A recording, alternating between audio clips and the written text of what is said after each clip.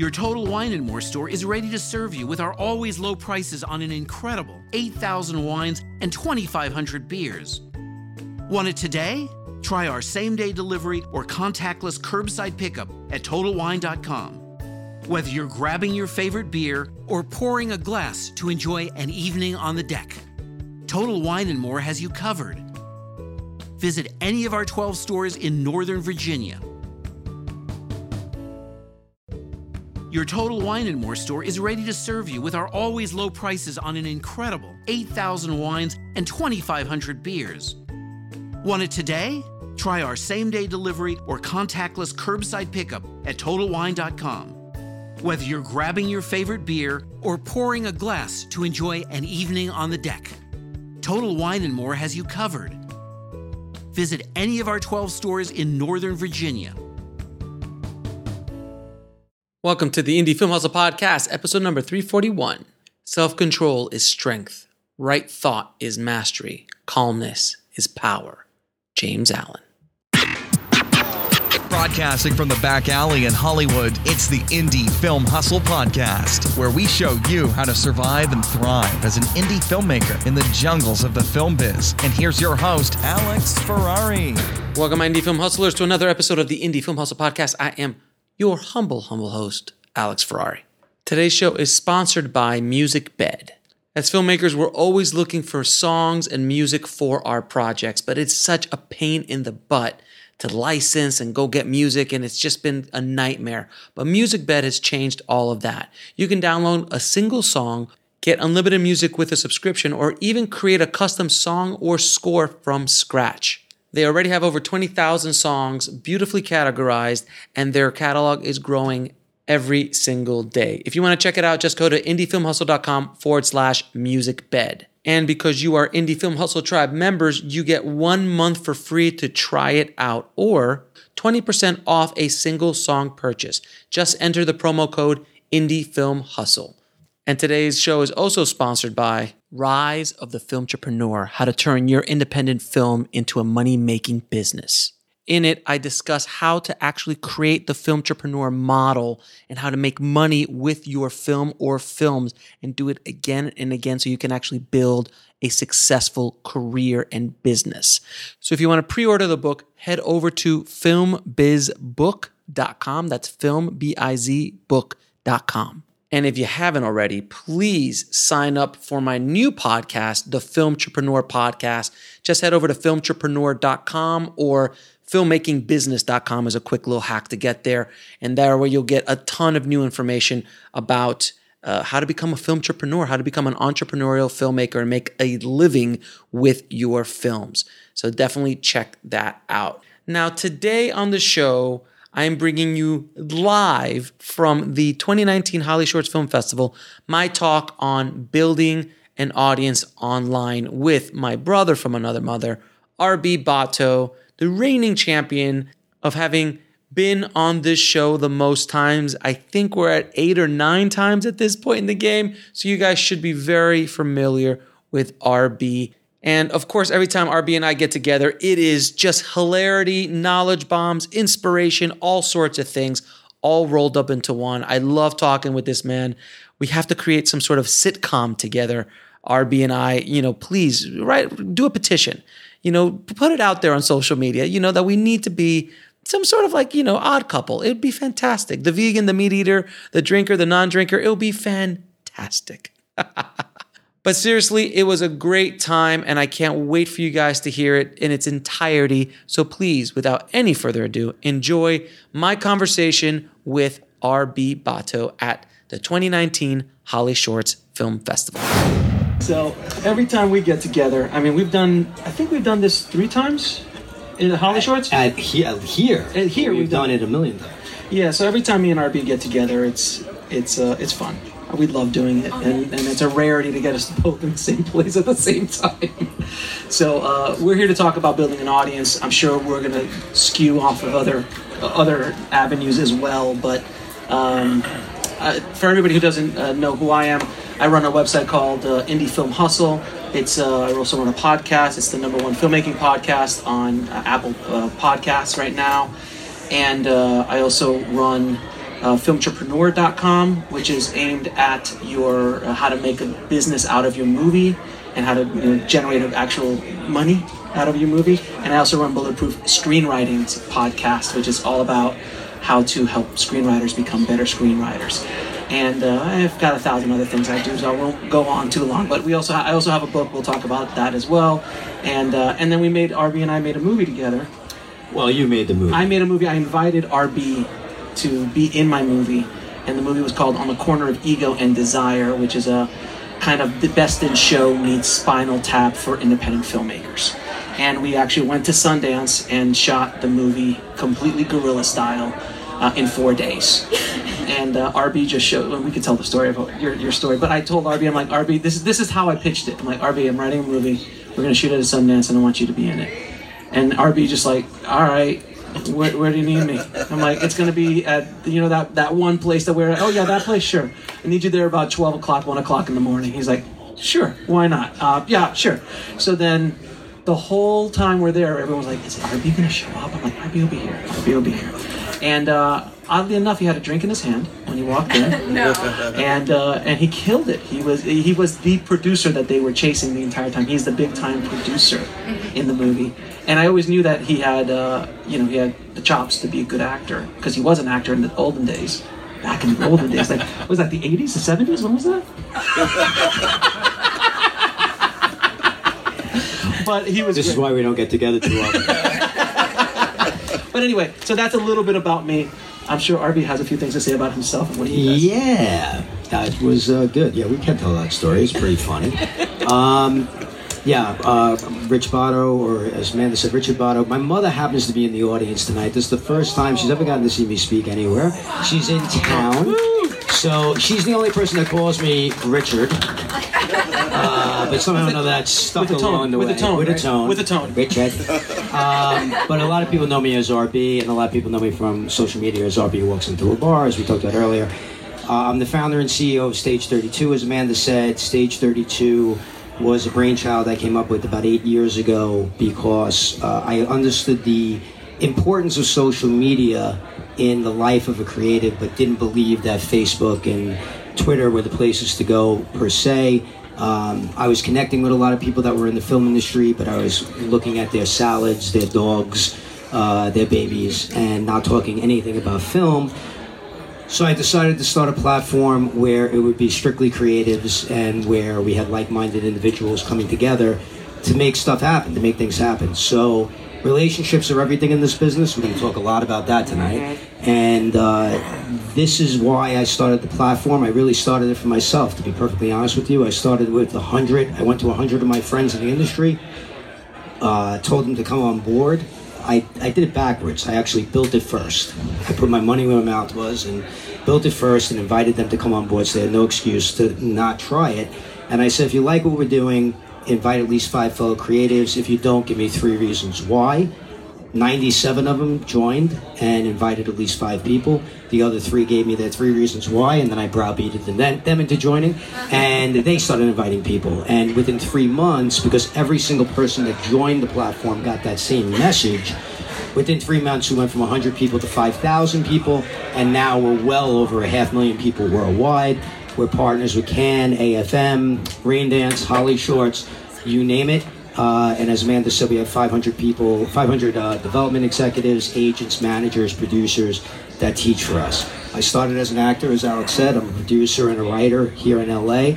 And we could talk a little bit about the films and all of that. And Franco, who's here, is actually one of our instructors and has done extremely well. So that's a little bit about me. We can get more into that, and feel free to bring any questions you have.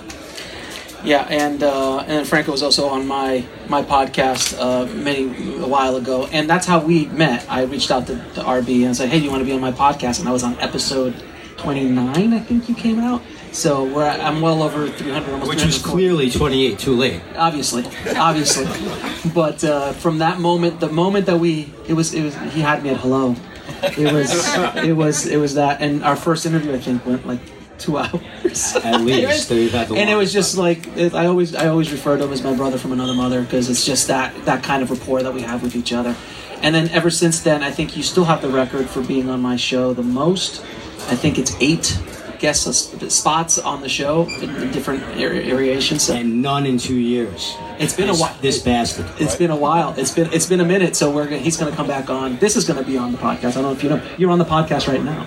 There you go. See, it's like instant gratification. Right? So let's talk about building an audience. I know everybody's always saying, "Oh, you've got to build an audience. You've got to cultivate an audience to sell a movie to," and it's all about the audience. And everyone's always asking, "How do you build an audience?" I'll tell you how I built my audience, and then RB can talk to you about how he built his audience. My audience was going to be filmmakers, and then screenwriters. Both of those niche audiences is who I was going after. So I decided to go to where they were hanging out, and just start talking to them, start providing value to that audience. I started creating content for that audience. You can provide value in 3 ways. You can educate them, you can entertain them, or you can inspire them. It's very simple. Those are the 3 ways you can do it, and I just started creating content for my audience in that way. And within, I think the first month I launched, I had like 5,000 total hits to my website, where then the second month I was at around 40,000, and it just kind of ballooned from there because I'm also relentless. I mean, you can't go online without seeing something. If you're a filmmaker, you'll see something Indie Film Hustle, or if now Film Entrepreneur or Bulletproof Screenwriting somewhere in Facebook or Twitter or something like that. So I just kept pounding and just providing more and more value, and just giving that value away. I wasn't charging for anything. It was just I was building my audience. And when you provide value, and also value doesn't mean you have to create something. You can actually curate as well. You can find articles from other websites. You can find videos from other websites and curate them. That's another way of building an audience, because you become a value. You're providing value to them. If I don't have to go to YouTube to find out what the latest cool video on how to, light a scene is, and you're the one, I'll just subscribe to you, and I'll just keep showing up there. So that's how I slowly built my audience, and then from there it kind of just ran like wildfire afterwards. But those are the biggest tips I can say about building an audience. Go to where they are, provide immense amount of value. I mean immense. You can't hack it, you can't cheat it, don't buy followers, it doesn't work. Those are vanity matrix, right? So it's vanity matrix, it's not something that's really means anything. And people will know. Because I'm sure you've seen a couple of these social media accounts that they've got 1 million, but they post one thing and there's 2 likes, and their mom said, "Hey, nice." That doesn't make sense. If you have 1 million followers, you should have a little bit more engagement for it. So there's that. But that's how I did it. RB has a different story. No, not really. Okay. I mean, in a lot of ways. Well, no. I mean, you're right. The key word you're going to hear tonight again and again and again is value, and the value that you bring. Piggybacking on what you were saying about fake followers and everything like that, it fascinates me. You guys are, I'm assuming, all filmmakers, and some of you are probably writers. It fascinates me how many people will, go with a brand, go buy coverage or go buy whatever, take education, whatever, from a brand because of the amount of followers they have, and not do a little digging into whether those followers are real or not. Same thing with film festivals. You'll see a lot of these film festivals where they come submit and they have 50,000 followers, but if you click on their followers, you'll see that they're all empty heads, or as they call it on Twitter, eggheads. They have no profile, they have no nothing. They've bought those followers. So do your due diligence. But let's get back to building an audience. Sure. The reason we were able to go from 100 people to, now, well over 500,000 people worldwide with Stage 32 is the messaging. The messaging was very simple, and if you join Stage 32, and I hope you guys will pull out your phone, I'm not even joking, go on your browser right now and put stage32.com in so you don't forget it, because it's free, and you can network immediately with 500,000 people worldwide. But the message you'll get on your wall is the same message that you got 8 years ago, which basically says, this is a community for you, built by you. And that's why we ask you to invite at least 5 fellow creatives, okay? It's free to join. The education is premium, but you can network for free. Same thing as LinkedIn or any of these other social media platforms. The whole point of the matter is that we're giving you ownership. We're saying to you that if you go out there and you put in the work and you put in the time and you help us build a community, you're going to create more opportunities. The more people, the more opportunities. If you're a filmmaker and you're looking for cast and crew, you're going to find it on there. If you invite people, there's going to be more people on there for that to happen. There's going to be a bigger pool of talent. That's how we were able to we haven't spent a dime on advertising. And we went from 100 to over 500,000 people. The other part of it is exactly what Alex said, is the value. We bring tremendous value to the community at all times. We offer a ton of free content, but we ask the community to do the same. We ask them to bring content to us. We ask them to post articles, videos, things of that nature. The other value you could bring, by the way, is very, very simple. How many people in this room would identify as introverts? Would you say you're introverted? If they're introverts, they're not going to raise their hand. This is a safe place. Raise your hand if you're introverted. Thank you. Thank you very much. Introverts, people who have a hard time, and I hear this all the time. They're like, we hear what you're saying, but it's very difficult for us. There are 3 ways, in my opinion, where you can get out of that, where it's okay, where you're behind you're behind the glow of your screen, so to speak, and that you could bring value. 1 is what Alex said, sharing content. 2 is creating content. When I say sharing content, by the way, I hope you're all reading the trades. It's part of your job. Okay, and if you're reading the trades every morning, as you should, and knowing what's going on in the business, as you should, if you read something that's really interesting, share it with people, and just put a little note on why it's interesting to you. Hey, I read this article this morning, it's really interesting. What do you guys think? I just gave away my third way to bring value, but the first one is share the content that is important to you and that you think is valuable to you. Share it with other people. The second thing is compliment people on the value that they bring to you. If somebody shares a piece of content on social media and you find value in it, thank them for it. Tell them that it's fantastic. Tell them, you appreciate that. You're bringing value to the other person. I don't care what their status is, how many followers they have. If they're sharing something, they want a response. Doesn't matter, okay? And the third thing is to ask questions. Don't be afraid to ask the biggest, you and I know this story. I won't get into it, but it's in the book, but it doesn't matter. There's a story in the book about a very, very big director, Oscar-winning director and writer, and the value that a writer that was an unknown writer brought to this gentleman. And it's a fascinating story. It was just that she asked him a question that was so off the beaten path that it brought value to him. He was astonished that she would have even thought of it. You could bring value to anyone. That's 3 ways to do it. And anyone can do it. Doesn't matter if you're an introvert or an extrovert. There's just really no excuse, actually. I want to just talk about one thing that I think is just a virus in our community in regards to audience building and just networking in general. It works in the real world as well as online. How many people... I'm going to tell you the story. What happened to me on Saturday's panel. I was moderating a panel with some really heavy hitters in the space. These guys are all financiers, producers. These guys are making $20-30 million movies. They're heavy hitters. And some guy in the front row raised his hand and was like, what do I need to do to get you to watch my short film? And you could feel the awkwardness in the room. And not in the room, not only in the room, but on the panel, because they're just not used to that. I am. So I had no problem putting him in his place really quickly because I said, well, listen, dude, first thing is that don't do that. Don't do that. If you meet someone at a bar and you're like, hey, I need this, I want this. You don't just meet somebody and ask for something right away. You provide some sort of value to that person. And then later in that 20 minutes later, he raised his hand again, and I just said, we're not watching your damn movie. And everyone, oh, you're brutal. I'm like, I'd rather me be brutal to him here than him being in a room somewhere doing something stupid. So I think that's the biggest tip I can give you, and I know RB would agree, is that if you're going to meet, like I'm meeting you here, if you come up to me after the panel and say, hey, can you watch my short film? No, I'm not going to watch your short film. If you come up to me I'm going to provide some sort of value to you, and you've done research on this person, you're like, hey, you know what? I know you doing this and this. I know somebody that might be able to help you. No strings attached. And you start building a relationship. When I reached out to RB, I was a little nobody with a little podcast, and I said, you know what? I want to provide value to you to spread your word and to spread, to promote your brand through my podcast. And RB said, sure, because I'm providing value for him. I'm asking him for something, but I'm providing value in return.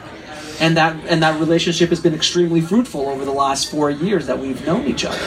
So that's the key, is being that way. And then online, for God's sakes, don't yell out, hey, someone support my crowdfunding campaign. Or drop into somebody's DM, which is... Oh, don't do that. Do not DM somebody. I get them all the time. Hey, I'm sorry, look guys, I'm doing this Kickstarter for a new short film, and can you like spread the word? No, I'm not going to spread the word. I'm not trying to be a dick about it, but I don't know you. I don't know if you're good. I don't know if you have talent. I know nothing. Exactly. So why in God's green earth would I put myself out there to promote you? Now, I literally have people, like I had next week I'm going to release this podcast, but I had a guy sent me a email of, at least it was like the Bible. It was this long, monstrous email. I didn't know him from Adam, but for whatever reason I started reading it, and for whatever reason it happens. But I just like, some dude wrote a lot, so I'm just going to read the first few because this is crazy. So I started reading the few, and then I started reading, and it was a story about how he completely he emotionally broke down after he made his first short film, and it was on the shelf for 4 years. He had to move back in with his parents, and then by listening to my podcast, he was able to get out, like rise from the ashes and release his film, and he wanted to share that information with me. And I said, you know what, man, I want you on the show. And for a short film, a guy from Norway who has no following, who has no nothing, but he provides a value to me because I know how many other filmmakers in the world have gone through that. That was providing value to me, and because of that, I'm giving him a shot on the show. On a show that filmmakers would kill to be on to promote their movie. But he provided value to me. So that's a little bit, and you can continue. I could talk for hours, and both of us can. You could talk for hours, just go down to the bar. You bring the bar to yourself. So. I'm surprised they didn't roll one up. You guys should read an article called No, I Will Not Read Your Fucking Script. Look it up. Google it. I'm not joking. So good. I'm not joking. Okay, it was written by a writer, a feature writer, who basically talked about the fact that he gets hit up all the time, including by people in his family who are like, hey, I wrote a script. Can you read it? And he's like, no, and here's the reasons why. And part of the reasons why is, first of all, I don't have the time. Because, people will say to me sometimes, well, it's only 2 hours to read my script. You read the script. And I'm like, that may be true, but I have 17 on my to-read file. I'm writing them. I'm producing them. I'm running a company, so that and I don't know you, right? So look at that. It took him about 3 months to read my manuscript for my book, and I know him. That's kind of bullshit. It's kind of true. I kind of pushed it to the top. Okay. Anyway. Look, it really is. It's all about the value you bring, and it's all about the relationships, and it's all about knowing your audience, right? I mean, at the end of the day, we get hit up all the time by people in this business. I mean, especially when you're running a platform like this, everybody wants to hit you up, and I can't tell you the sheer amount. I'm not even joking. Probably 30 to 40 DMs a week or messages a week saying, can you either read my script, finance my project, produce my project, and from people I don't know. You build relationships with people. This is a relationship business. How many people are here with a film? Okay. How many people here want to be filmmakers that don't have a film here? How many people want to be writers? Okay. Here's the deal. You all are searching. You're all reaching for the same brass ring. You're all trying to do the same thing. So the question becomes, as you move along in your career, and I love saying this to people, why you, why now? You have to ask yourself that question all the time. When you walk into a room and you're going to meet, an executive, or you're on, for example, if you're a writer, and I've been in this situation, where you're going to go pitch an assignment, okay, or you're going to pitch for a job, and there are 20 other people pitching, the question I always ask myself is, why me, why now? It's not enough for me to walk into that room with a unique idea or a unique take on what they're looking to do.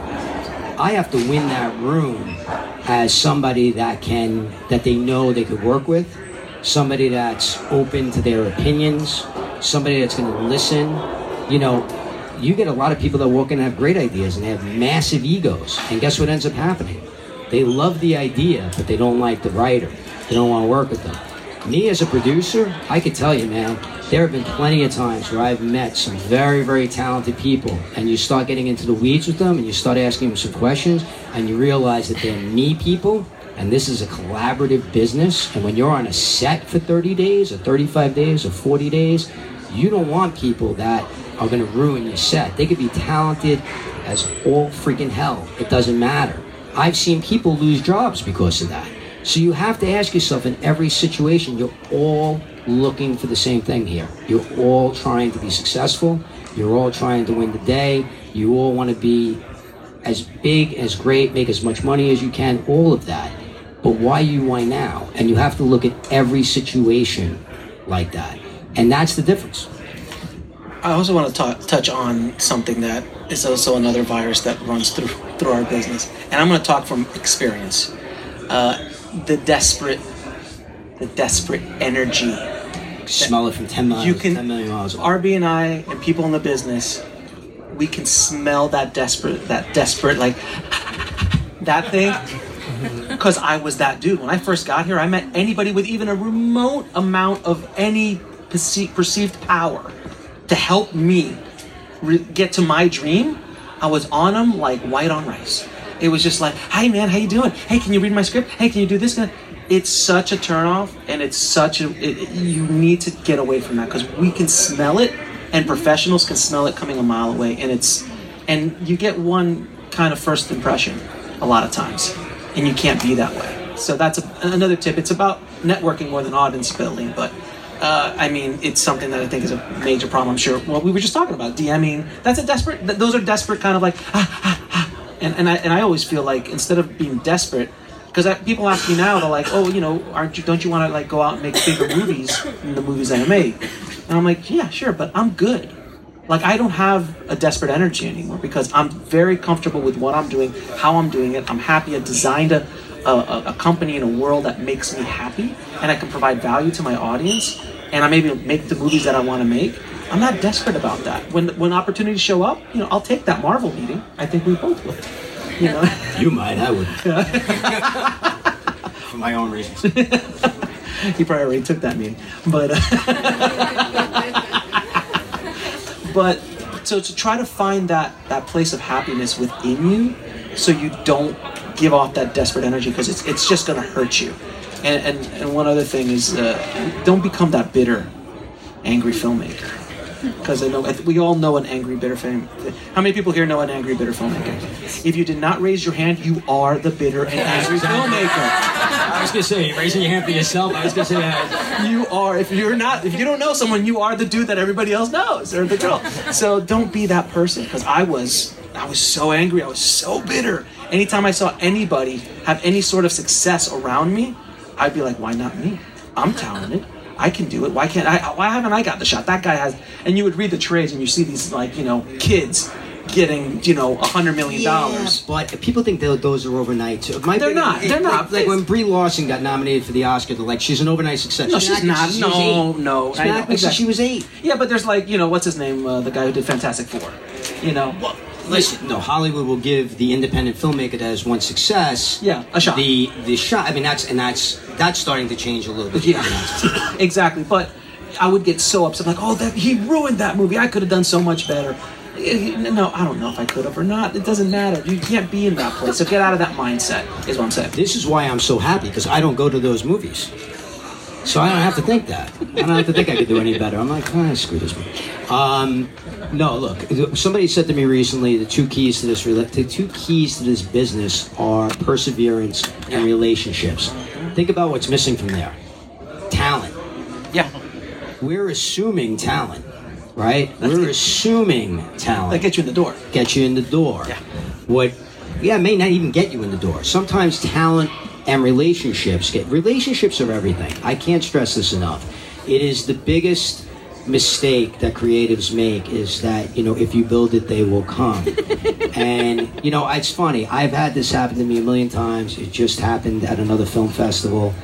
where somebody will come up to me and they will, be standing at a party or standing at a bar or whatever, and somebody will come up to me and they'll be like, hey, you're the CEO, so you're RB, oh my God, that's great, yeah, yeah, I love the platform, yeah, it's great, like I've been on there for a while, but I really don't get anything out of it. And I'll be like, pull out your phone, log in, and they'll pull out the phone and they'll log in, and they'll be like, I've been on it for like 5 years. I'm like, log in. They log in. They have 2 connections. Those 2 connections are me and the managing director of Stage 32, which you get by default. Okay? It's like Tom for MySpace. Exactly right. That's exactly right. For all millennials, MySpace Only was a social much media more platform. cool. Yeah, you explain that to me. I'm not old enough to know what that is. You wish, sir. Yeah. So, anyway, I'll be like, so 2 connections. And then, this literally happened a week ago, not even joking. 2 connections and they had 1 post. This is 6 years. 1 post. And I said, load that post. And the post was like, I have this film and I'm looking to raise money. And I said to them, I go, okay, so this is basically what you've done. Let me give you the equivalent of what you're doing in your day-to-day. You get out of bed in the morning. Actually, you wake up in the morning, you stretch and you go, God, I'm freaking fantastic. I'm so talented. And then you walk into the living room and you sit on the couch, and then at like 7 o'clock at night, you call up your mother and you go, it's fucking crazy. Nobody came today to hire me or to give me money for my movie. I don't get it. And that person went, yeah, I think I need to get more involved. At the end of the day, if you don't have relationships and you're not working them every day, you're not working. Absolutely. You're not working. People talk about, I hear this with screenwriters all the time. You need to be writing every day. Mm-hmm. I'll tell you, if you're a writer in this room, that is absolute bullshit. Write when you need to write when you want to write. But I'll tell you what you can be doing on the days you don't want to be writing. And that is networking. It is building relationships. And in this day and age where you have a platform like this, and I don't even care if you don't use Stage 32, which I'll get into that in a minute, by the way. You could use your Facebook and, whatever the hell else you want to use, okay? But if you're not working it every day, then you lose it. You're getting outplayed. They asked Michael Jordan at the height of his, powers, why are you in the gym every day shooting 1,000 free throws? And he said, if not me, somebody else is doing it, okay? I want to be the best. If you don't want to be the best, if you don't want to be out there making the biggest connections, the thing that's going to separate all of you guys in this room, everybody raise their hand, the thing that's going to separate you in this business is certainly going to be your talent. Of course, you guys understand that. But it's going to be the connections you make along the way and how you manage those connections. So there's no excuses on that. And if you're not doing it every day, you're losing. Preach. Preach. Preach. Preach. Preach. No, you got to be relentless. I mean, you've got to be so relentless and so obsessed with what you're doing and work every single day. There's a reason why my podcast became the #1 filmmaking podcast in a plethora of other podcasts out there. It's because I pounded it harder than anybody else. When everybody else was doing 1 a week, I said, well, everyone's doing 1 a week. I'm going to do 2 a week. Because nobody else is, I'm going to double up everything that everybody else is doing. And because of that, I was able to get more attention, more content was being pumped out. And now I'm at a point where I'm sick and I have no idea how I'm pumping out 4 podcasts a week, plus all the other content I put out a week. But it's a machine now, and I got to the point where I'm just relentless about it. Relentless is a great word to use. Relentless. After Michael Jordan won like one of the many rings that he won, the night that he won, he was back out after everybody was in the locker room celebrating. He went back out on the court to do free throws. He's like, gotta get started for next year. That's a champion. That's someone who's relentless.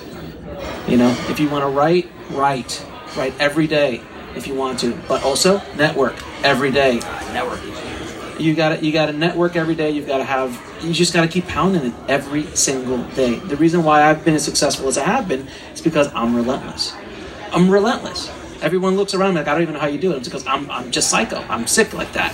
I just keep doing it. I always tell people, I'm like, you might be more talented than me, you might have more connections than me, but you will not outwork me. Because if someone shows up with 2 podcasts a week, I'll be busting out 10 podcasts a week. Because I'm crazy. I'm loco. You know, and you can't negotiate with loco. So, and that's, I mean, I have a hustle hat on, for God's sakes. It's true. It's about, I'm on brand all the time. I'm hustling all the time. His toilet paper says hustle. I do. I've been to his house. I'm not joking. But when you come from where I come from, which was like a small market in Miami, you know, with no connections, no networking, and I had no skills like he's talking about networking, I just didn't. I was a desperate filmmaker. I had to do something, and I just outworked everybody. You know, I'll take someone who will work harder than someone who's talented. Well, and the thing about this business is that people, you got to understand, the people that have been in this business for a while are battle tested, man. I mean, they're battle tested, and they are cynical. They're cynical. Some people use their cynicism in a very good way, and you should. You need to have that hardened shell. And what I mean by that is you're going to face a ton of rejection, right? You're going to hear no, 99.9 times out of 100. You got to learn how to deal with that no, what you learned from that no. We can get into all that. If you guys feel like asking questions on that, we certainly can talk about that. But you have to learn how to handle that rejection. It's not easy. Things fall apart. You get that yes. You're like, oh my God, we're running. This is going to be fantastic. And then, the wheels come off the wagon in the last 10th of a mile. Happens all the time. You're battle tested. People that have done this for a long time have seen it all. So when you try to bullshit somebody, or when you try to bring, this kind of optimism, even in a way that, like, oh, I've done this and I've done that, and people see right through it. So the other side is, I said, almost stage 32 strike. This is another one I hear all the time. I mean, I heard this like 50 times at Cannes this year. It was amazing. People come up to me and they're like, oh, stage 32, I love stage 32. I'm on stage 32. I don't really use it that much. I got to get more busy with it. And they're saying it to me like I'm going to be lying awake at night staring at the ceiling going like, dude, I hope that guy with the hat starts using stage 32. Have you guys ever seen The Fugitive? Yes. The movie The Fugitive? Yeah. You guys know The Fugitive, Tommy Lee Jones. If you guys don't know the movie, I'll set this up. So, Harrison Ford has been accused. You do know. I know exactly what you're doing. Harrison Ford has been accused of murdering his wife. He's innocent, okay? But he has to go on the run because he's being chased by U.S. Marshals, one of which Tommy Lee Jones plays. Tommy Lee Jones' only job is to bring this guy home. He could give a shit about anything else. He's got to bring this guy home. So there is this great scene in the movie where he finally traps him in caves above a waterfall, or the dam, whatever. And he traps him, and he says, basically freeze. And Harrison Ford turns around and he says, I didn't kill my wife. And Tommy Lee Jones goes, I don't care. That's me when somebody comes up to me and says, I'm on stage 32, but I don't use it. It's your loss. I don't care. It's more opportunity, honestly, for me and for the people that are using it correctly and the people who do get up every morning and work their asses off and make those connections. I tell everybody this, and this is no lie, okay? I've been in this business for 10 years. Everything good that's happened to me over the last 8 years, every movie I've produced, everything that's happened, even meeting this guy, has come through running this platform, not being the CEO, but being a member of the platform and connecting with people, okay? Every single day. And what I tell people when they ask me for one piece of advice, I say, your craft is half your job. Mm-hmm. Most creatives think the craft is 99% of the job. It's not. Your craft is half your job. Networking and building relationships is the other half. And if you're not doing it every day, I don't care. You're doing yourself a disservice. I hope you do it, because if you do, you may build a career where one day we cross paths and maybe we work together, because that's the way this business works. You'd be amazed over the last 8 years how many people. I just produced a movie in Chicago. The guy that produced the movie was somebody I met on stage 32, or my fellow producer, I should say, who brought me in, was a member of stage 32. He used the platform to hire the entire cast and crew, with the exception of maybe 2 or 3 people. And he basically spent that entire 4 or 5 years building up to this thing, including hiring the screenwriter, networking to make sure that when we had the money, he had the crew in Chicago. Hustle. That's hustle. But that's also working it every day. These people came on set like they knew him ever. And they were meeting him face to face for the first time. But they had networked with him for years. That's the way it works. Long game. It's a marathon, not a sprint. The long game, absolutely. And I want to piggyback on something you said in regards. Please do. In regards to this son of a. The whole battle-hardened, battle-tested idea. You know, RB and I both have lots of shrapnel from this business, and I wrote a whole book about how I almost made a $20 million movie for the mob, and then was running around Hollywood and, you know, chasing that dream and all that kind of Coming stuff. to theaters in 2023? 2023, 2024, yes. Okay. Yeah. I think Meryl would be perfect for it. So that battle-hardened test, that shrapnel, is so important because I've been in the business for 25 years. I started when I was about 18, went to film school, did the whole thing, and I just been hustling hard all those years, and I've gone up and down so many times. The biggest wish I can give all of you is that it takes time for you to make it in whatever way you want to make it. If you want to be the overnight success, I do not wish that for anybody, because there's very few people who can handle overnight success.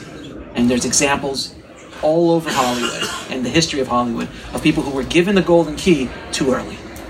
Way too early. You know, when I was 26 trying to make that $20 million movie for the mob, if that movie would have gone through, I think I would have probably self-imploded. Like, I would have just destroyed myself. You know, my ego was completely out of control. I just wasn't prepared. I didn't have enough shrapnel yet. And I really wish all of you, it takes time for you to get, because that is what's going to make you last long term in this business, is that shrapnel, that thing. You know, anybody in this business has that shrapnel. There's an occasional Robert Rodriguez, you know, but I promise you. But he is shrapnel. Oh man, think about his career right now. I mean, you know what I mean? It's a long game. But he was dealing with shrapnel inside the system. Absolutely. He was in the party. You know, the bouncers threw me out constantly. But he was invited in the party. But then he was because you don't drink. Obviously, and I'm vegan, obviously. So that's another. Where's that juicy steak, by the way? You promised that juicy steak. Where is it? Is it grass-fed, gluten-free? No. So I really do hope that for you guys is don't be in a rush. That was my biggest mistake of this business, is I'm like, I want it now. When is it going to happen for me? I want it. I want that lottery ticket. And I grew up in that time period where it was the 90s. You know, I grew up in the 90s boom of independent film, when independent film was kind of born. The independent film that we know today, where Steven Soderbergh and Rodriguez and Tarantino and all those great, Spike Lee, all those kind of directors, every week there was a check. And another career was being made. So that lottery ticket mentality screwed me up forever, to the point it took me until I was 40 to direct my first feature film, because I built it up so much in my head that I couldn't do it. And then now I'm unstoppable, making $3,000 movies with this guy. I grew up much later, so I don't recognize a lot of those names. I would say it's not just. I mean, with a straight face. Is that great? I think there's a little. No. Yeah, it's a little. You're highlighting gray. That's very nice. It's very fashion forward of you, sir. The shrapnel. It's not just what you learn. It's not just taking on the shrapnel. It's what you learn from it. Yes. That's the key in this business. Everybody takes on the shrapnel. Everybody, gets hit, and it's really kind of what you learn. We talked earlier about having that rough, calloused kind of skin. It really is important. Because it is a bit, there's no other business really, there's none, where it's not a meritocracy. We know that. Even for guys like Scorsese and Spielberg and everything like that, it took Spielberg, I say this all the time, it took Spielberg to go to India to get the money for Lincoln. Yeah. It took Scorsese 20 years to get Silence to get made. Now, granted, if he would have wanted to get it made for $1 million, which it probably should have been made for instead of 50, he probably would have gotten made earlier. But get my point. He doesn't get out of bed. But still, nobody was going to give him that money for his passion project. So this is a business of no, and you have to be nimble, and you have to know how to adjust, and you have to know how to find the value in every no, and the meaning in every no, and the positive in every no. And it's not easy for a lot of people. But if you can do that, that also gives you a competitive advantage, in my opinion, because a lot of people wallow in that. And trust me, I did that at the beginning too. I have this saying that, you know, I used to be here, and I get a piece of bad news, and I would go here. I got a piece of good news, I go here. Now, it's I get a piece of bad news, I go here. I get a piece of good news, I go here. The movie's in production, I'm up here. The whole thing falls apart, maybe I'm down here for a couple of days, but then I sit there and go, okay, where can we take it next?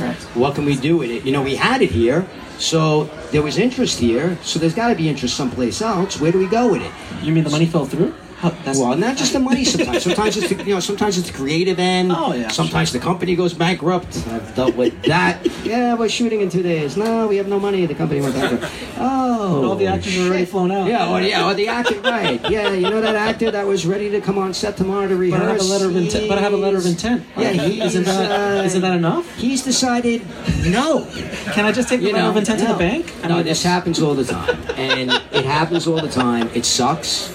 It's a very, if you're looking at it in comparison to other industries and other businesses, it's a very unfair business from the standpoint of I've done the work, I've created something, people are interested, people are putting money into it, it's great, and then all of a sudden it falls apart. Or I just did this movie last year, it won 65 laurels at all these different, film festivals, and now I'm on to the next thing. It should just blow up, and it doesn't. It's unfair that way, but then that's kind of, it's also kind of it should be an incentive to you guys to control as much as you can control. In this day and age, in my opinion, in an era, in an era with studios, are controlling everything, and they're only making what they want to make, and they're making franchises, and they're making just things based on IP and everything like that. My opinion is you control the project as far as you can until you have to relinquish it. You go all the way. This guy shot a film for $3,000 at Sundance. He's controlled it the whole way through.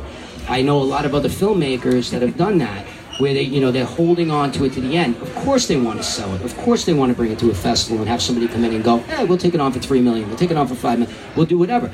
Everybody wants that. But at the end of the day, if you're controlling it all the way through, guess what? You can take it as close to the finish line as possible, and if the ultimate goal doesn't happen, there are a million other avenues for you to take that, where you're going to take it now. Entrepreneur. Well, but I'm even talking about just the film. Yeah, no. Like, you controlled it all the way through, right? You're saying, now I'm going to self-destruct, I'm going to take it here, I'm going to do this, I'm going to do that. That's my point. It's a great place to be. At the end of the day, my opinion, if you're making independent film in this day and age, control as much as you control for as long as you can control it.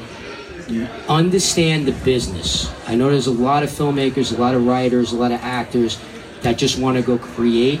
You're doing yourself a disservice. Understand what's happening in the industry. Understand who's making what. Understand your distribution channels. Understand your money channels. Understand where the tax incentives are. Understand what's going on with co-country productions. Understand it all. The more you know, I hate to say knowledge is power. Knowledge is power, sir. It's an NBC thing. The more you know.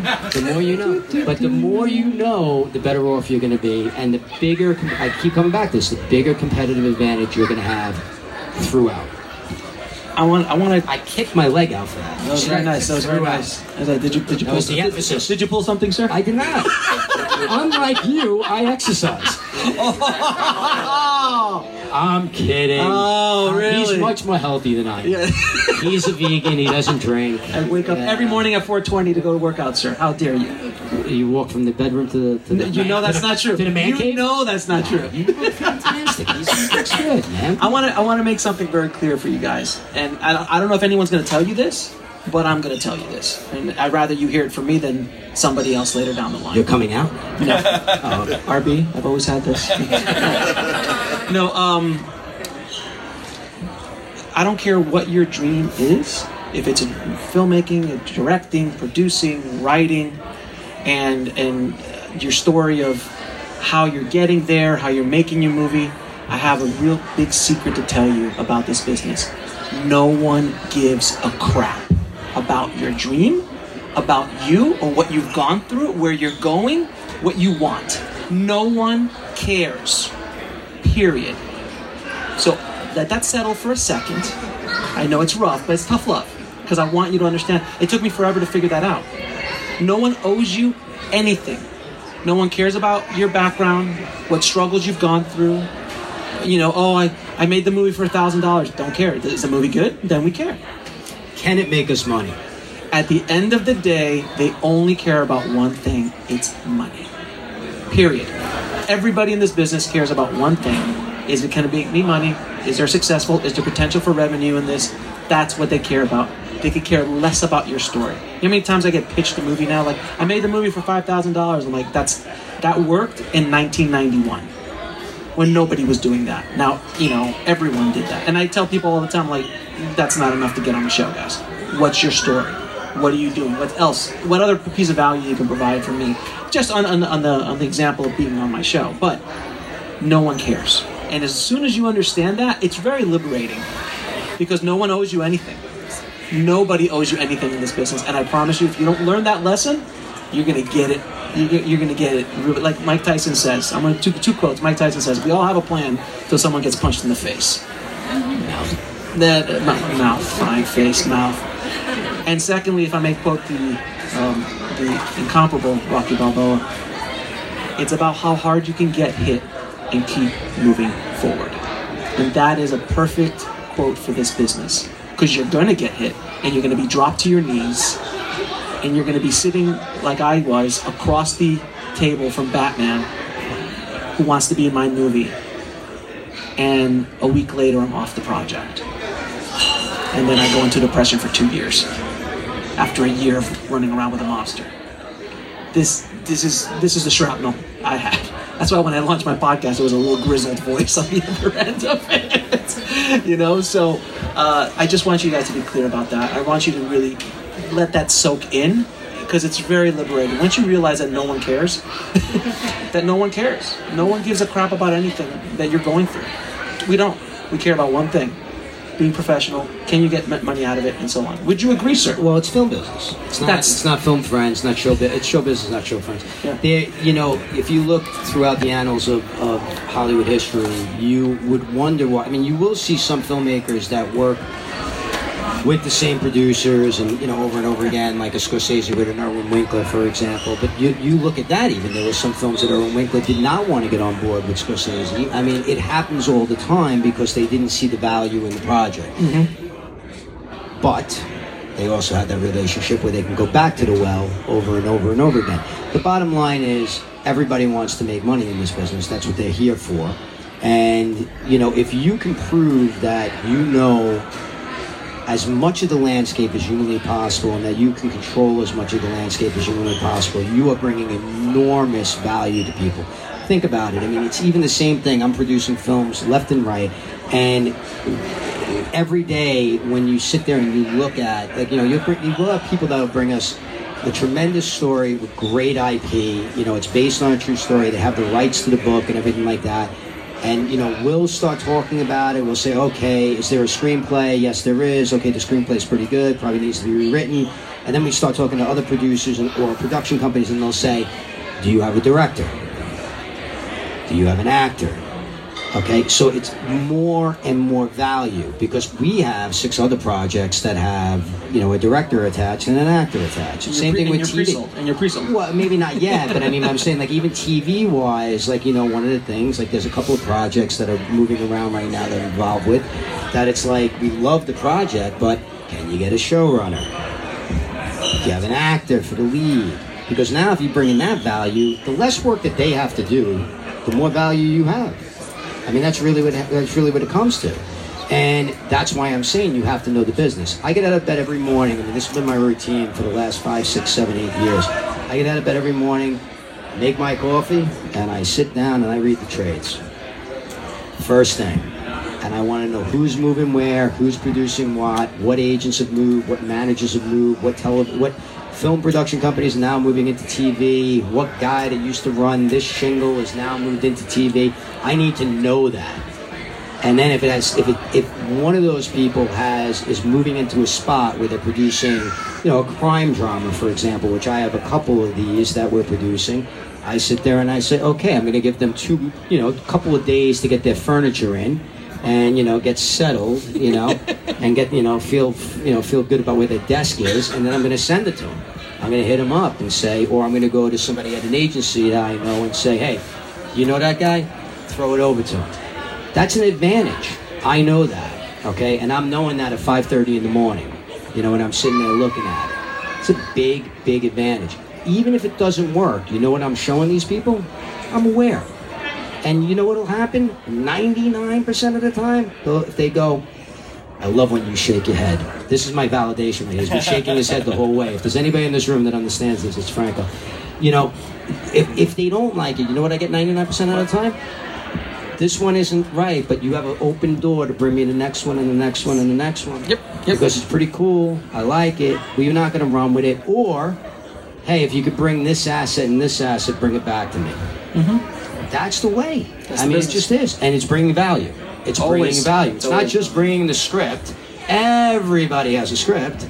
It's bringing the script and, the producer, the other producers who have done things before, the showrunner, the actor, maybe a director, whatever it is. That's the thing. You're bringing more and more value. It makes their job easier. So let's open it up for questions, because RB and I can talk for hours. So let's open up the questions. Does anyone have any questions? What time does the bar open? Yes, go ahead. Somebody bring me a box of soda. Go ahead. Hey, I'll ask a question that hopefully relates to everyone. So since you guys are the value-adding kings, I love that, and I think that's super important. I wake up every morning and add value via email. Do you guys ever, at any point, find there's someone, maybe you do need something from someone, and if you haven't added value to that person before, do you ever think, you know what, I'm a good person, I've added so much, just today, maybe I try it? Or do you think, you know what, I haven't added value to them before, I'm going to just toss it and wait until I have a relationship? Or is there ever an exception? I mean, what I did is I designed a platform that provides instant value to anybody. So if I want to reach out to somebody, I just go, hey, I'm going to be a guest on my show.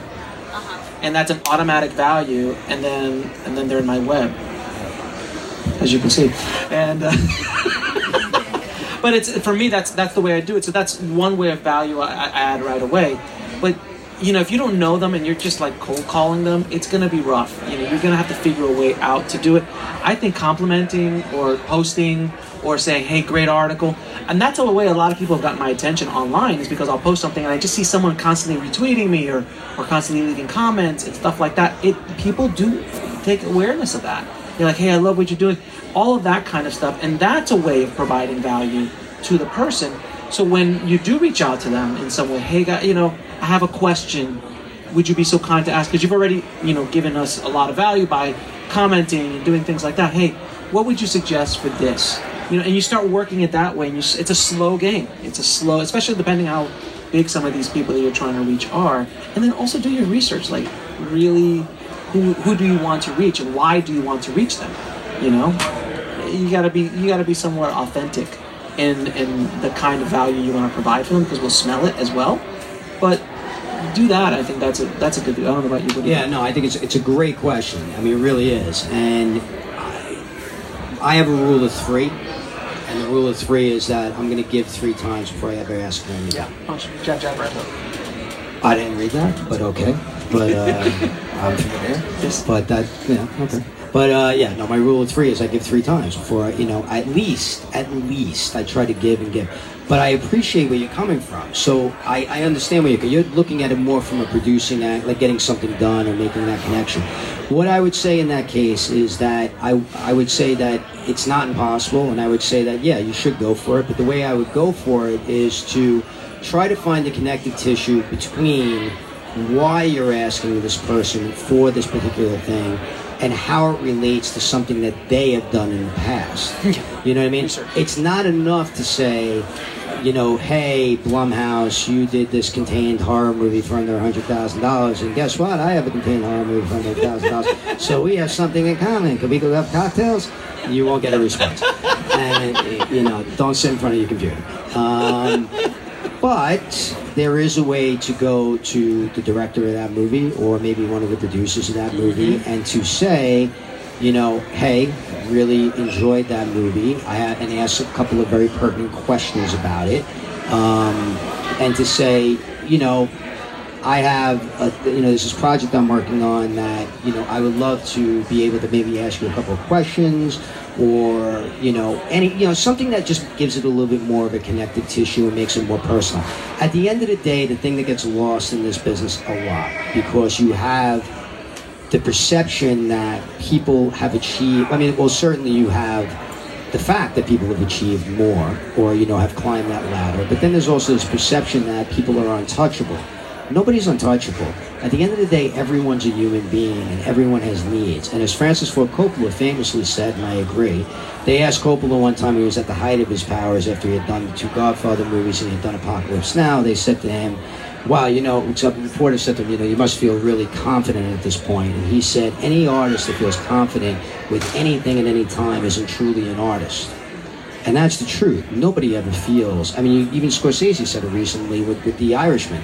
They were like, well, you got to feel really great going. He goes, are you kidding me? He goes, I'm worried nobody's going to show up. And because that's really the worry you have. If you're a true artist, you don't think that the art's going to connect, right? Mm-hmm. Everybody has insecurities, and everybody wants those insecurities to be served and to be addressed in a lot of ways. And the best way for an artist to have their insecurities addressed is to have another artist come in and ask them questions. So if you can come in and pipe into that and tap into that, you'll do fine. But just understand also, if you do this 20 times, you might get 2 responses. That's okay. Yep. You know what I mean? That's all right. Just don't get discouraged by it. Understand that not everybody is social. Not everybody's going to respond. Some people hate email. They just might not respond. So don't get discouraged by that. But I would say if you come from a place of selflessness and a collaborative spirit and an artist spirit, you'll get responses more often than you think. Thank you. We're not going to watch your short film. Go ahead. So I do have 2 questions, if I could. We only said 1. Okay, good. I'll stick with this now. So you mentioned name talent, and of course at times that can be somewhat subjective, and when you're an indie filmmaker in particular, you're trying to get the biggest name, and yet that's kind of a dichotomy.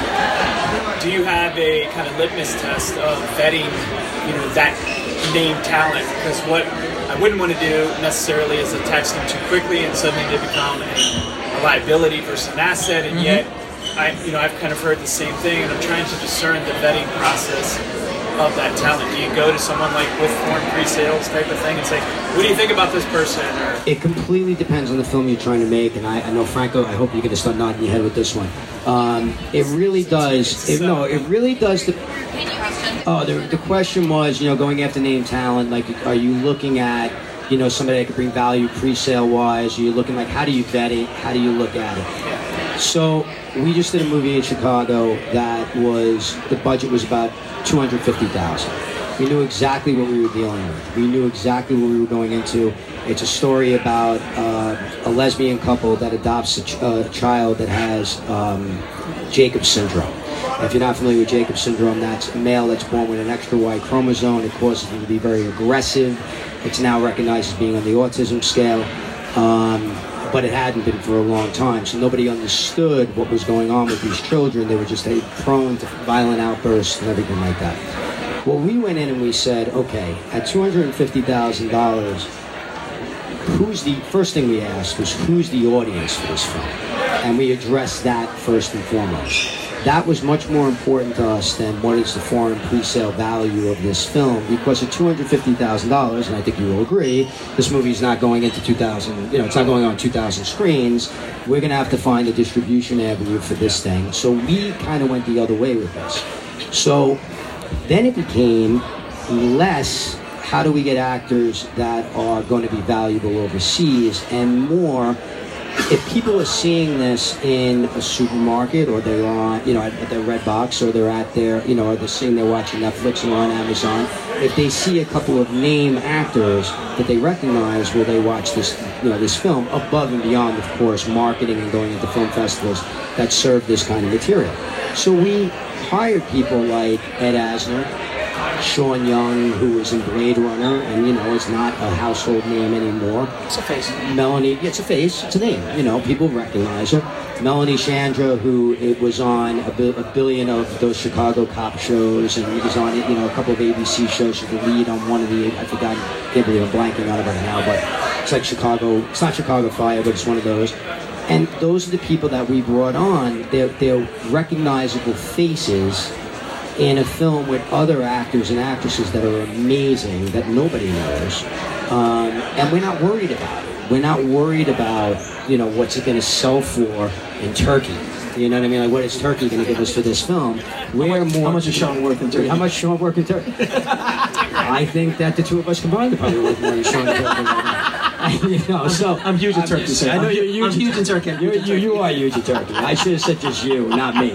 They don't know me in Turkey. But you understand what I'm saying. So really, it's a matter. This is why I come back to this idea, what we were talking about earlier, about understanding the business. For us as producers, when I'm producing, I'm a very interesting hybrid, because I'm a writer. I'm on the creative side, and I want to write what I want to write. But that doesn't mean that's going to get produced. Like, I recognize when I go in sometimes when I write something small, that it's a small indie, and man, if this thing's ever going to get produced, we're going to have to go down to the dirt, and we're going to have to raise that money and dig it out. And we're not going to go on 2,000 screens. We're going to have to go festival and everything like that. Sometimes when I write something big, I'm thinking like, oh, this could be a Lionsgate movie. You know what I mean? But I'm aware of that going in, and it's the same thing when people bring projects to me. I know it's the same thing for you, because we've talked about this. People bring projects to you. You know exactly what you can do with it. So you really have to sit there and ask yourself, what do I want for this? Where is this project going? And is it just a matter of getting some really cool names so we get into some festivals and people recognize it and we get some heat? And people may want to buy it, give us some money for it? Or is it something that I think is going to be much bigger, and I want to go out there and get that kind of talent that gets foreign pre-sales, which, by the way, that pool is getting smaller and smaller as we're sitting here. And, and everybody that is valuable is going after them. So you went after the acting talent, not necessarily the director, writer talent. That's true. The writer and director actually came from Stage 32. They were, one of them, the writer had never written anything, had never had anything produced before. She wrote a great script, and I have to say, she was one of 100 that submitted scripts, and we picked hers. And it was fantastic. And the director had directed a couple of features, but nothing you would know.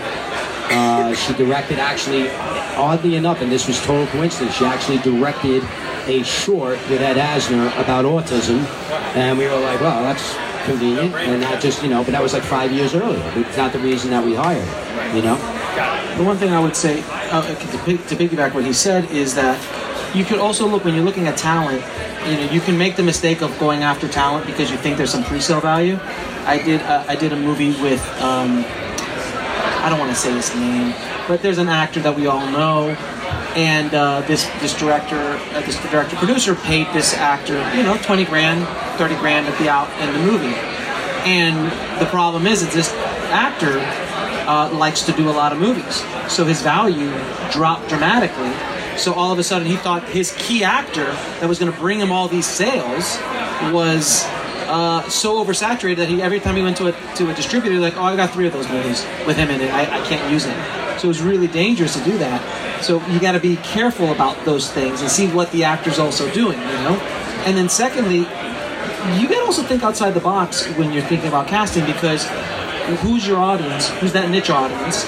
And if you're making a horror movie, someone like Robert Englund, who's Freddy, is huge in the horror space. And you can maybe get him for 10 or 15 grand for a day.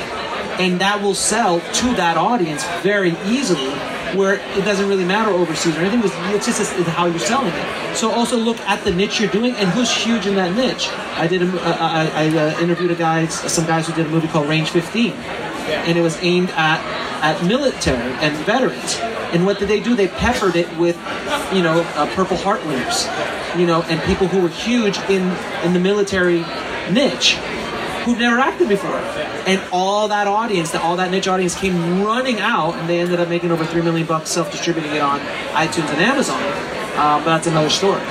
But that's my point. So it's not always just like, oh, I'm going to get Nicolas Cage because he pre-sells turkey. It's not about that. I'm sure Nick does precinct. No, he does. I think he does precinct. Franco? Beachfield Circuit? Yes, he does. So, but yeah, be careful with that. It's a dangerous slope. Yes, sir. Concerning, you started to address it. Shut up! Well, you started to address it concerning how you write. Like, I want to write writing small indies, more like yourself. So, we discussed this in the last panel as well. Controversials, like if you, before the writing process starts, like, look, I figured, oh man, the horror is great, or it's low cost, potential high output. So, as a creative and business, So there's more letters in the word business than there is in the word show. Yeah, absolutely. So with that aspect, you start writing, and then mindset like, look, okay, I know I see projections of horror films are going to be projected 100% outcome and to understand. Or just anyway, just in general, do you tell the creative process in order to hopefully address things that may be able to sell. It's a very slippery slope. The question for everybody is: do you curtail the creative process for the business aspect of the movie?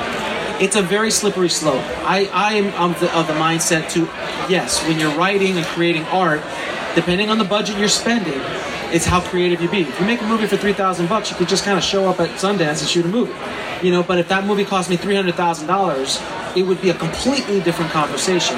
So it all depends on the budget range that you're doing. Is it something that you are willing to lose? So if you're like, I'm going to finance a movie for $20,000, $30,000, is that your $20,000, $30,000? Then be as creative as you want. But also, are you looking at it as an artist or are you looking at it as a businessman? So you have to look at the business. But if you then start going too far down that road of like, well, I'm going to do a horror movie and I'm going to write this and I'm going to put this in there because that's what sold before, and then you just start getting it all muddy and it gets a little bit out of control. So there's a balance between the art and the business, but you've got to find that balance. But I personally, when I go after a project and when I consult filmmakers, I'm like, look at the business. Don't just look at the art. You can't go deep on one way or the other. You got to kind of ride that line both ways. I totally agree on not chasing the market. Do not chase the market. It's like the stock market. It plays 18 months out. You know what I mean? So don't chase it. Romantic comedies were dead 18 months ago. Now we're doing gigantic comedy contests with Gidden Media to find romantic comedies. So don't chase the market. He spoke to the film end. I'll speak to the writing end. Look, at the end of the day, you are in control. You are the CEO of you. This is what a lot of creatives forget. They want to get a manager because they think the manager is going to run their career. Bullshit. I can tell you right straight out. They might want to manage a project. They might want to manage one script or maybe a couple of things. You may have 10 others in the drawer that you really love. Guess what? They're not running with those because they have 15 other clients and 15 other things that can make them money. So it's up to you to go run with those. For me, I write what I want to write. It doesn't matter how small or how big it is. But if I'm writing something small, a small indie, like something that I know is sort of that art house kind of thing, then I know that it's going to be a lot of work, and I might have to go produce this thing myself or try to bring it along someplace to people that might want to run with it, or I'm going to have to find a champion of this kind of material or the subject matter that's going to want to run with it to raise the money. And I know it's going to be a 2, 3 year, 4 year process. It's going to be a while, right? One of the best pieces of advice I ever got was from my manager, who is one of the biggest managers in the business, who I just recently fired. And I fired him because I'm the CEO of my creative career, and he was working. Another thing a lot of people don't understand, he works for me. I don't work for him. He forgot that, okay? And I reminded him of that fact, and not a lot changed. And he was a guy that's been doing it for 30 years, one of the biggest names in the business. But because he's been doing it 30 years and been one of the biggest names in the business, this guy's catching residual checks in his mailbox every day. That he's not waking up in the morning going, oh shit, I gotta go work on RB's thing. Like, you know what I mean? Like, at noon he's thinking about it, but at 9 o'clock in the morning he's not. I want the guy or the girl that's waking up at 5 in the morning going like, fuck man, I gotta go run with RB's thing. Okay, so I fired him. But I still got one of the greatest pieces of advice from him. He said, you write characters so well. He goes, they're so fantastic. He goes, but you're writing them in this small world, okay? Because if you could take these same characters and find that bigger world, you'd be writing studio-type films. Now, I don't really want to write studio-type films, but I got what he was saying. This is where the money is. If I'm selling a $1 million movie and I'm taking 10% of that, I'm not too enthused. But if I'm selling something to Lionsgate, again, we're talking or whatever, and I'm going to make, you're making this, and your rate goes to this, and I'm making 10% of that, now we're talking, okay? If you think about every movie from Star Wars all the way down to like Beasts of the Southern Wild, okay? The common denominator is characters. Yeah. It's themes. It's relationships. It's all it is. It's just the difference between Beasts of the Southern Wild and Star Wars is that Star Wars happens in space. And there's chases, and there's things going on, and it's expensive. It's based on Kurosawa's Hidden Fortress, which was a nerd. It's a small movie. But you get my point. Thank you. Are you kidding me right now? But you get where I'm coming from, right? So at the end of the day, write what you want to write. But if you're good at writing characters, unbelievable. If you're good at writing characters, you're good at. You'll have the confidence to know that you can take that and put it into something much bigger. If you look at a movie like The Sixth Sense, was that based on something geeky? I don't know. No, it was an original. It was just, okay. But if you look at something like that, I mean, the debt, the friendship, the loss, these are, it's all common themes. Every movie has these same common themes. Yeah. It's just the world that you put them into. So, at the end of the day, write what you want, but if you understand, you've got to understand, if you're writing something small, it might not get you that big manager, it might not get you that big agent, because they're in the 10% business, most of them, okay? Except the ones that we're dealing with the WGA right now. Don't get me started, I could spend another 5 hours. But I'm saying, but you get my point, right? If you're not making the money, or if you're not showing the potential to make the money, but again, at the end of the day, a guy like Richard Linklater, he's made guys like this have made a career out of that, making the smaller movies, but they've carried it the whole way. Soderbergh, he's carrying it the whole way. Shoot movies on his iPhone. Paramount's not giving him $50 million to shoot it on the iPhone. He's going out and saying, all right, I'll do it for $2. And I'll release it. But that's the difference, and you have to know that. You have to know that.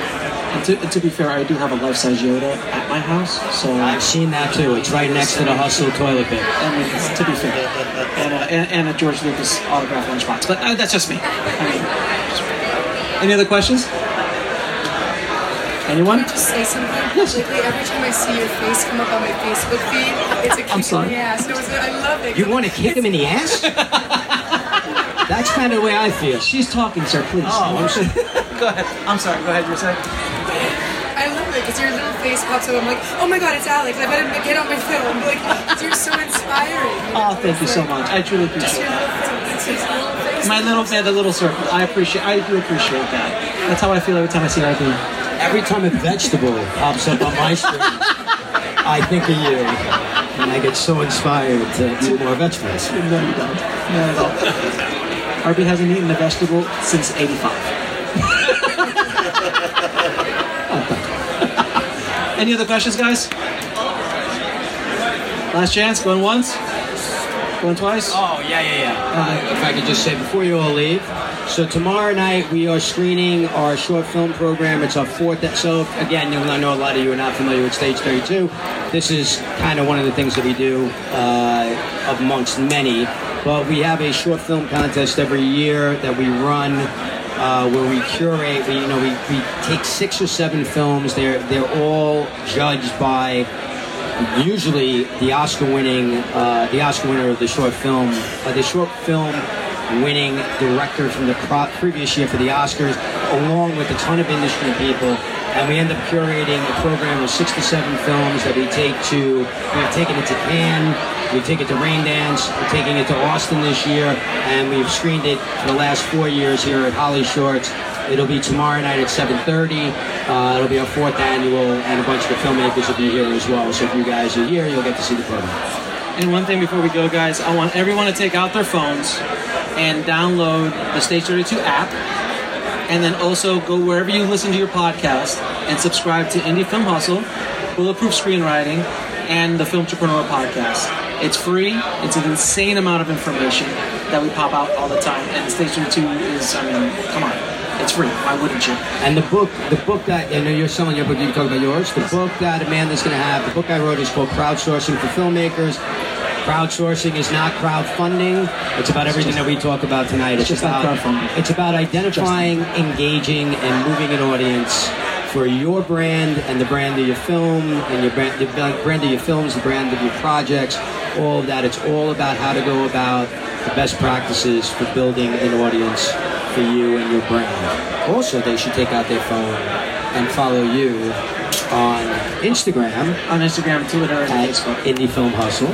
And I am RB Walks Into a Bar. And I will be walking into a bar right now if you want to have any conversations. So, there you go. And I'll be selling my book as well, Shooting for the Mile, about how I almost made that $20 million for the mile. So, this book is tremendous, by the way. Thank you, guys. Thank you, guys.